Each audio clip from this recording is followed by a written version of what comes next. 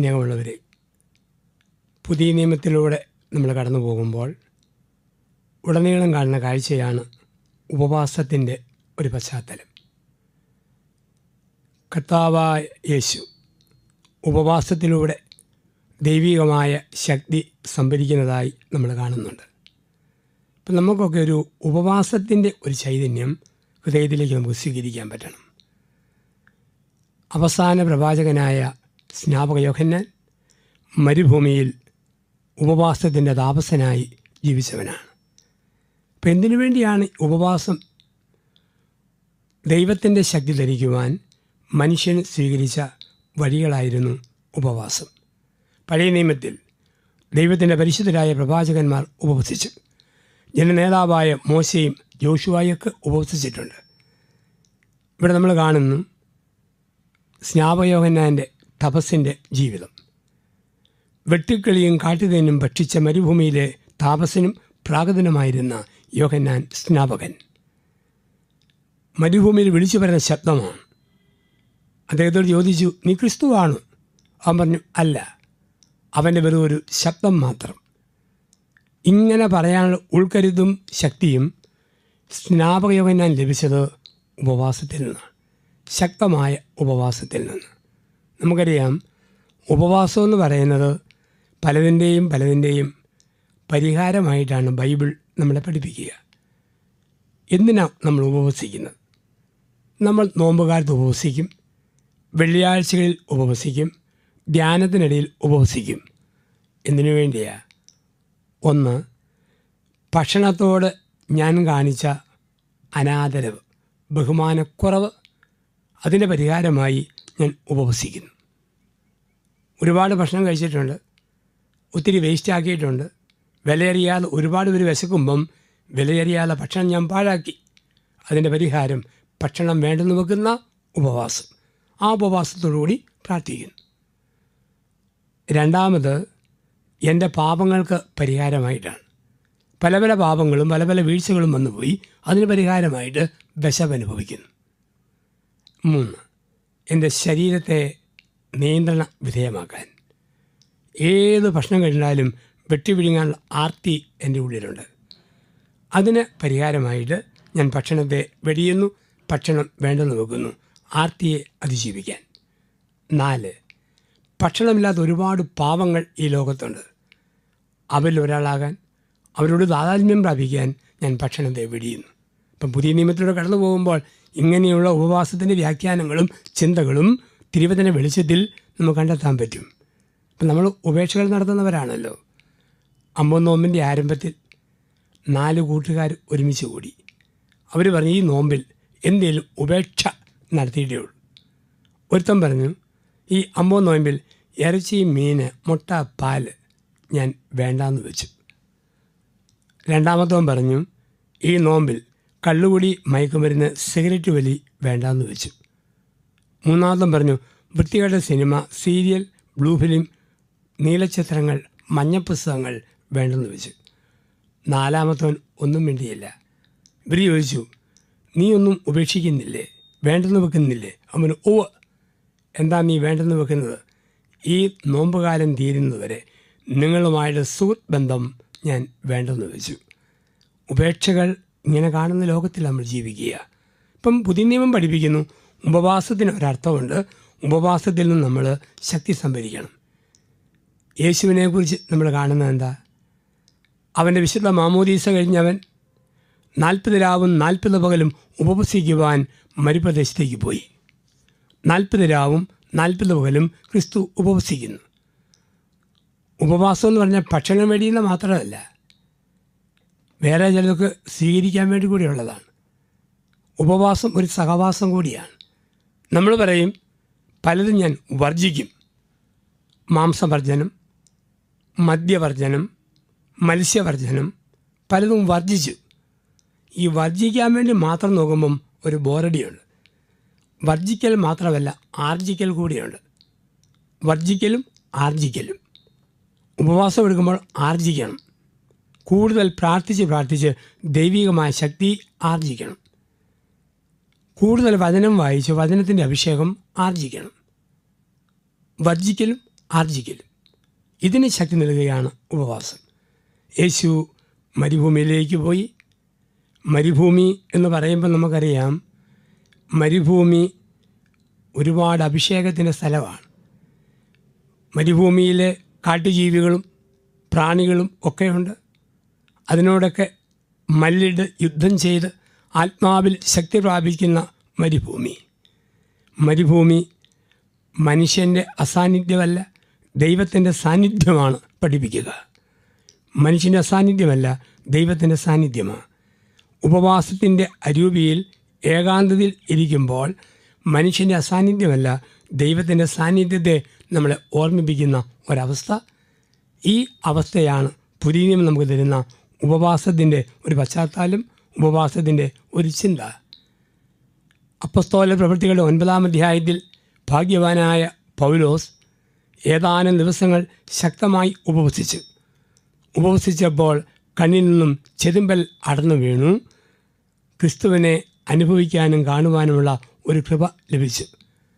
നമ്മളും ഭക്ഷണം വെടിഞ്ഞ് ഉപവാസത്തോടെ പ്രാർത്ഥിക്കുമ്പോൾ തമ്പുരാനെ കാണാനുള്ള ഒരു വലിയ കൃപ നമുക്ക് ലഭിക്കുന്നു. ദൈവത്തെ അനുഭവിക്കുവാനുള്ള ഒരു വലിയ കൃപ ഉപവാസത്തിലൂടെ നമുക്ക് കൈവരികയാണ്. ആദിമസഭ ഉപവസിച്ചു. നമ്മുടെയൊക്കെ നാട്ടിൽ പണ്ട് അനേക ദിവസങ്ങൾ ഉപവാസത്തിൻ്റെ ദിവസങ്ങളായിരുന്നു. പിന്നീട് ചുരുങ്ങിയാണ് കുരിശുവരത്തിരുന്നാളും ദുഃഖവെള്ളിയും മാത്രമായി കട്ടിയുള്ള ഉപവാസങ്ങൾ മാറിയത്. അതുപോലും മയപ്പെടുത്തുന്ന മനുഷ്യരുടെ മുമ്പിലാണ് നമ്മൾ ജീവിക്കുക. 2 കാര്യങ്ങൾ നമ്മൾ ചെയ്യണമെന്ന് പുതിയ നിയമം പഠിപ്പിക്കുക. ശരീരത്തെ നിയന്ത്രിക്കുവാൻ നമുക്ക് ഭക്ഷണം വെടിയുന്നു. ആത്മാവിനെ ശക്തിപ്പെടുത്താൻ നമ്മൾ സ്വസ്ഥമായിരുന്ന് പ്രാർത്ഥിക്കണം. ഈശോ പറയുന്നുണ്ട്, ഉപവാസവും പ്രാർത്ഥനയും കൊണ്ട് മാത്രമേ പിശാചിനെ ഓടിക്കാൻ പറ്റൂ, വിപത്തുകളെ ഓടിക്കാൻ പറ്റൂ. അപ്പം നമ്മുടെയൊക്കെ ജീവിതത്തിൽ ഉപവാസവും പ്രാർത്ഥനയും, ഉപവാസം ശരീരത്തിനും പ്രാർത്ഥന ആത്മാവിനുമുള്ള ബലമായി പോഷകാംശമായി ദൈവം നമുക്ക് തരുന്നു, ദൈവം നമ്മളെ പഠിപ്പിക്കുന്നു. അതുകൊണ്ടാണ് ഉപവാസം എടുത്താണ് ശിഷ്യന്മാർ ശക്തി സംഭരിച്ചത്. സഭയുടെ വിശുദ്ധാത്മാക്കളെയൊക്കെ എടുക്കുക. ശക്തമായ ഉപവാസം, തപശ്ചര്യ, കട്ടിയുള്ള ജീവിതശൈലി, അതെടുത്താണ് വിശുദ്ധാത്മാക്കൾ വിശുദ്ധരായി മാറിയത്. പുതിയ നിയമത്തിലെ ഈ താപസഭാവങ്ങൾ, ഈ പ്രായശ്ചിത്ത രീതികൾ നമ്മുടെയൊക്കെ ജീവിതത്തിൽ നമുക്കും പ്രചോദനമാകണം, ജീവിതത്തിൽ ഉൾക്കാഴ്ചയ്ക്ക് വഴിയൊരുക്കുകയും വേണം.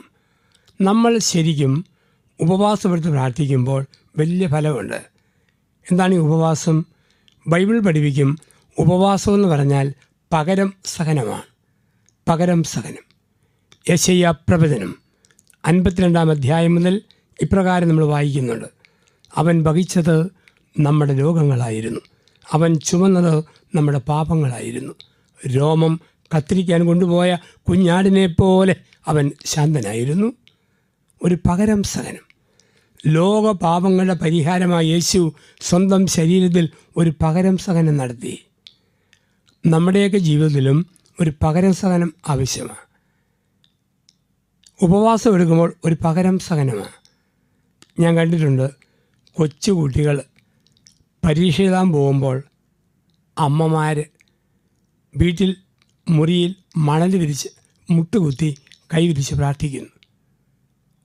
പരഞ്ഞാനും അസീസി ധ്യാനബന്ധത്തിൽ ഒരിക്കൽ ഞാൻ കണ്ടു, മണലിൽ ആൾക്കാർ മുട്ടുകുത്തി കൈ വിരിച്ച് പ്രാർത്ഥിക്കുന്നു.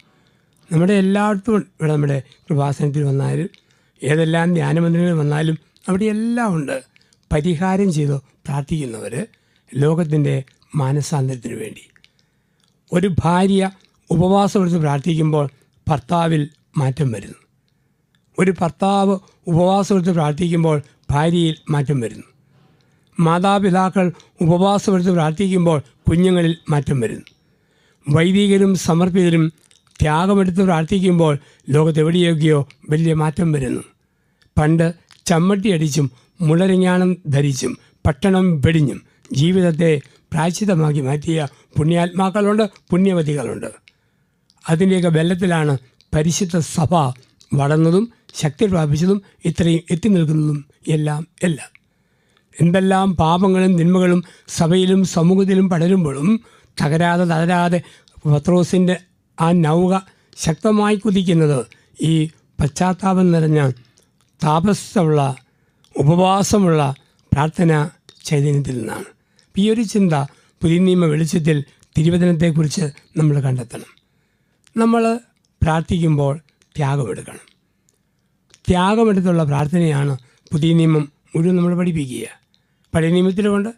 ജൂദിത്ത് ത്യാഗമെടുത്ത് പ്രാർത്ഥിക്കുന്ന, ഉപവാസമെടുത്ത് പ്രാർത്ഥിക്കുന്ന ജൂദിത്തിനെ നമ്മൾ കാണുന്നുണ്ട്.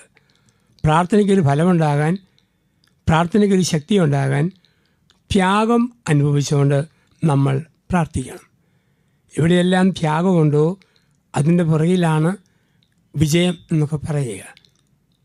ഇപ്പം പുതിയ നിയമ പശ്ചാത്തലത്തിൽ പ്രാർത്ഥനയിലേക്ക് നമ്മൾ കടന്നു വരുമ്പോൾ മാതൃക സ്നാപക യോഹന്നാൻ്റെ പ്രാർത്ഥന, യേശുവിൻ്റെ പ്രാർത്ഥന, മാതാവിൻ്റെ പ്രാർത്ഥന, അപ്പസ്തോലന്മാരുടെ പ്രാർത്ഥന, ആദിമസഭയുടെ പ്രാർത്ഥന, ഇതൊക്കെ നമ്മുടെ മുമ്പിൽ മാതൃകയായിട്ട് നിൽക്കുന്നു, നിറഞ്ഞ് നിൽക്കുകയാണ്.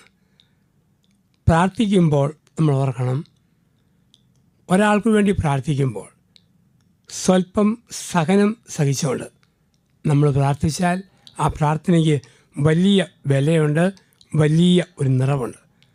ഉപവാസമെടുത്ത് ത്യാഗമെടുത്ത് പ്രാർത്ഥിക്കുമ്പോൾ അതിൻ്റേതായ ഫലം, അതിൻ്റേതായ സിദ്ധി.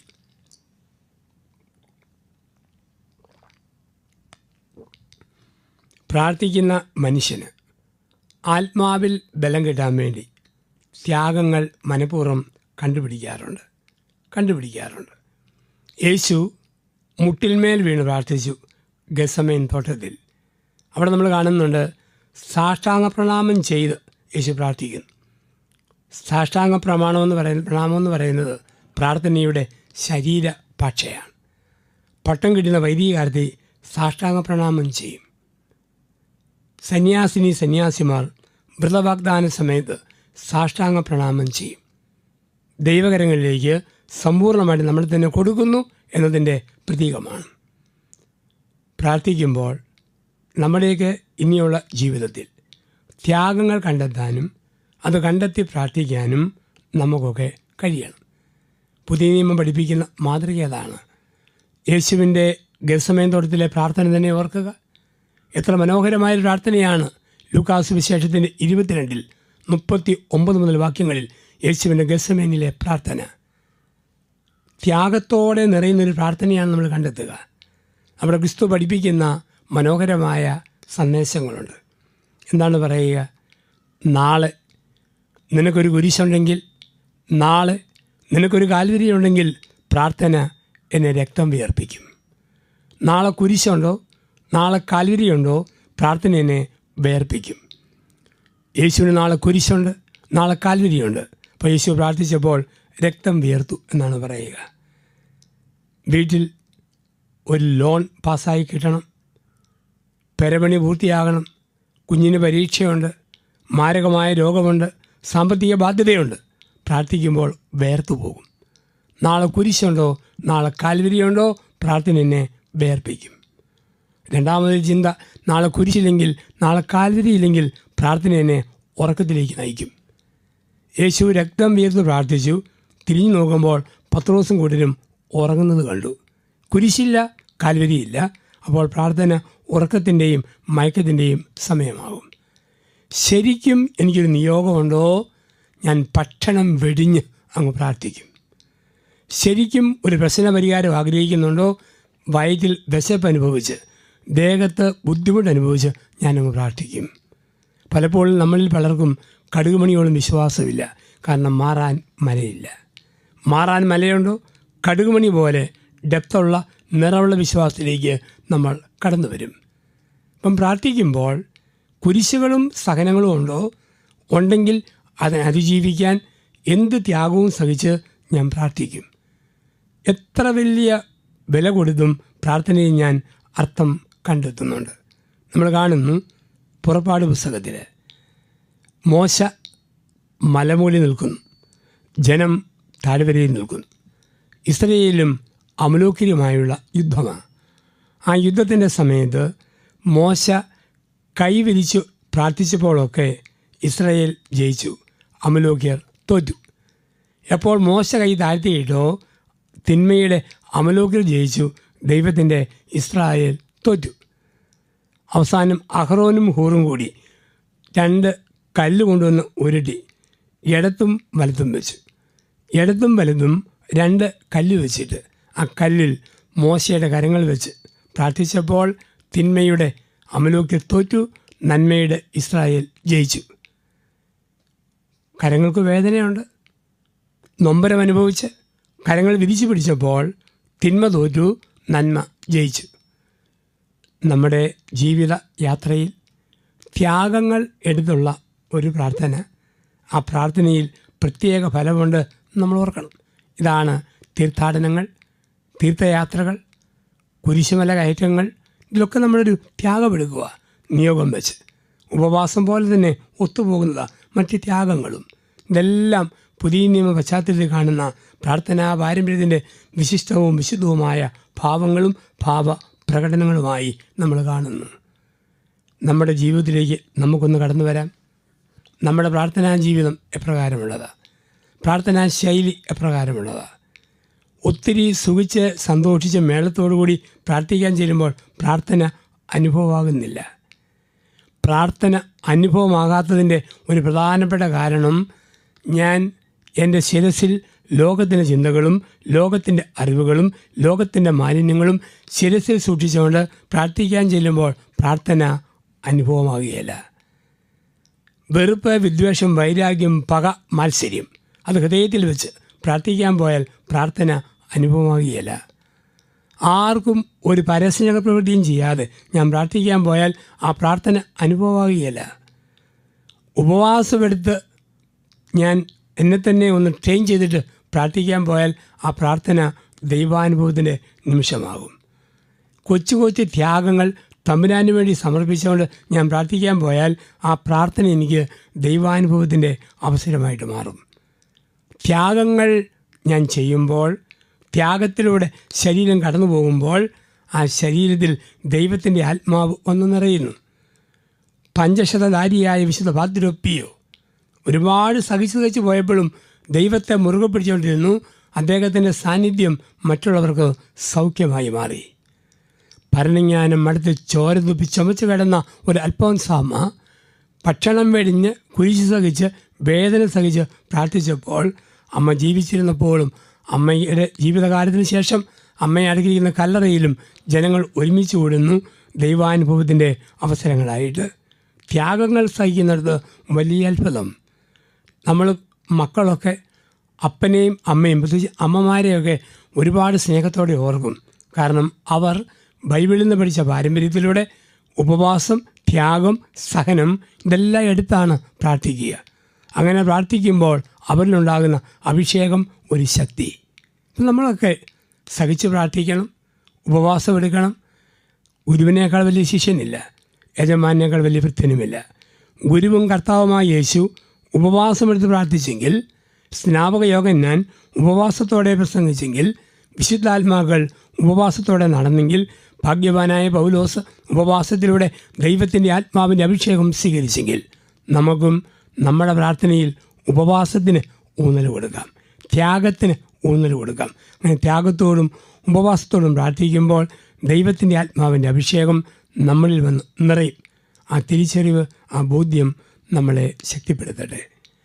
കർത്താവായ യേശുവേ, പുതിയ നിയമത്തിലൂടെ ഞങ്ങൾ കടന്നു പോകുമ്പോൾ നിരന്തരം പ്രാർത്ഥിക്കുന്ന നിൻ്റെ മുഖം ഞങ്ങൾ കാണുന്നു. ത്യാഗമെടുത്ത് പ്രാർത്ഥിക്കുവാൻ പഠിപ്പിക്കുന്നു. ശിഷ്യന്മാരെയൊക്കെ നീ പഠിപ്പിച്ചു. അങ്ങ് പറഞ്ഞല്ലോ, ഉപവാസവും പ്രാർത്ഥനയും കൊണ്ട് മാത്രമേ പിശാചിനെ തോൽപ്പിക്കുവാൻ പറ്റൂ.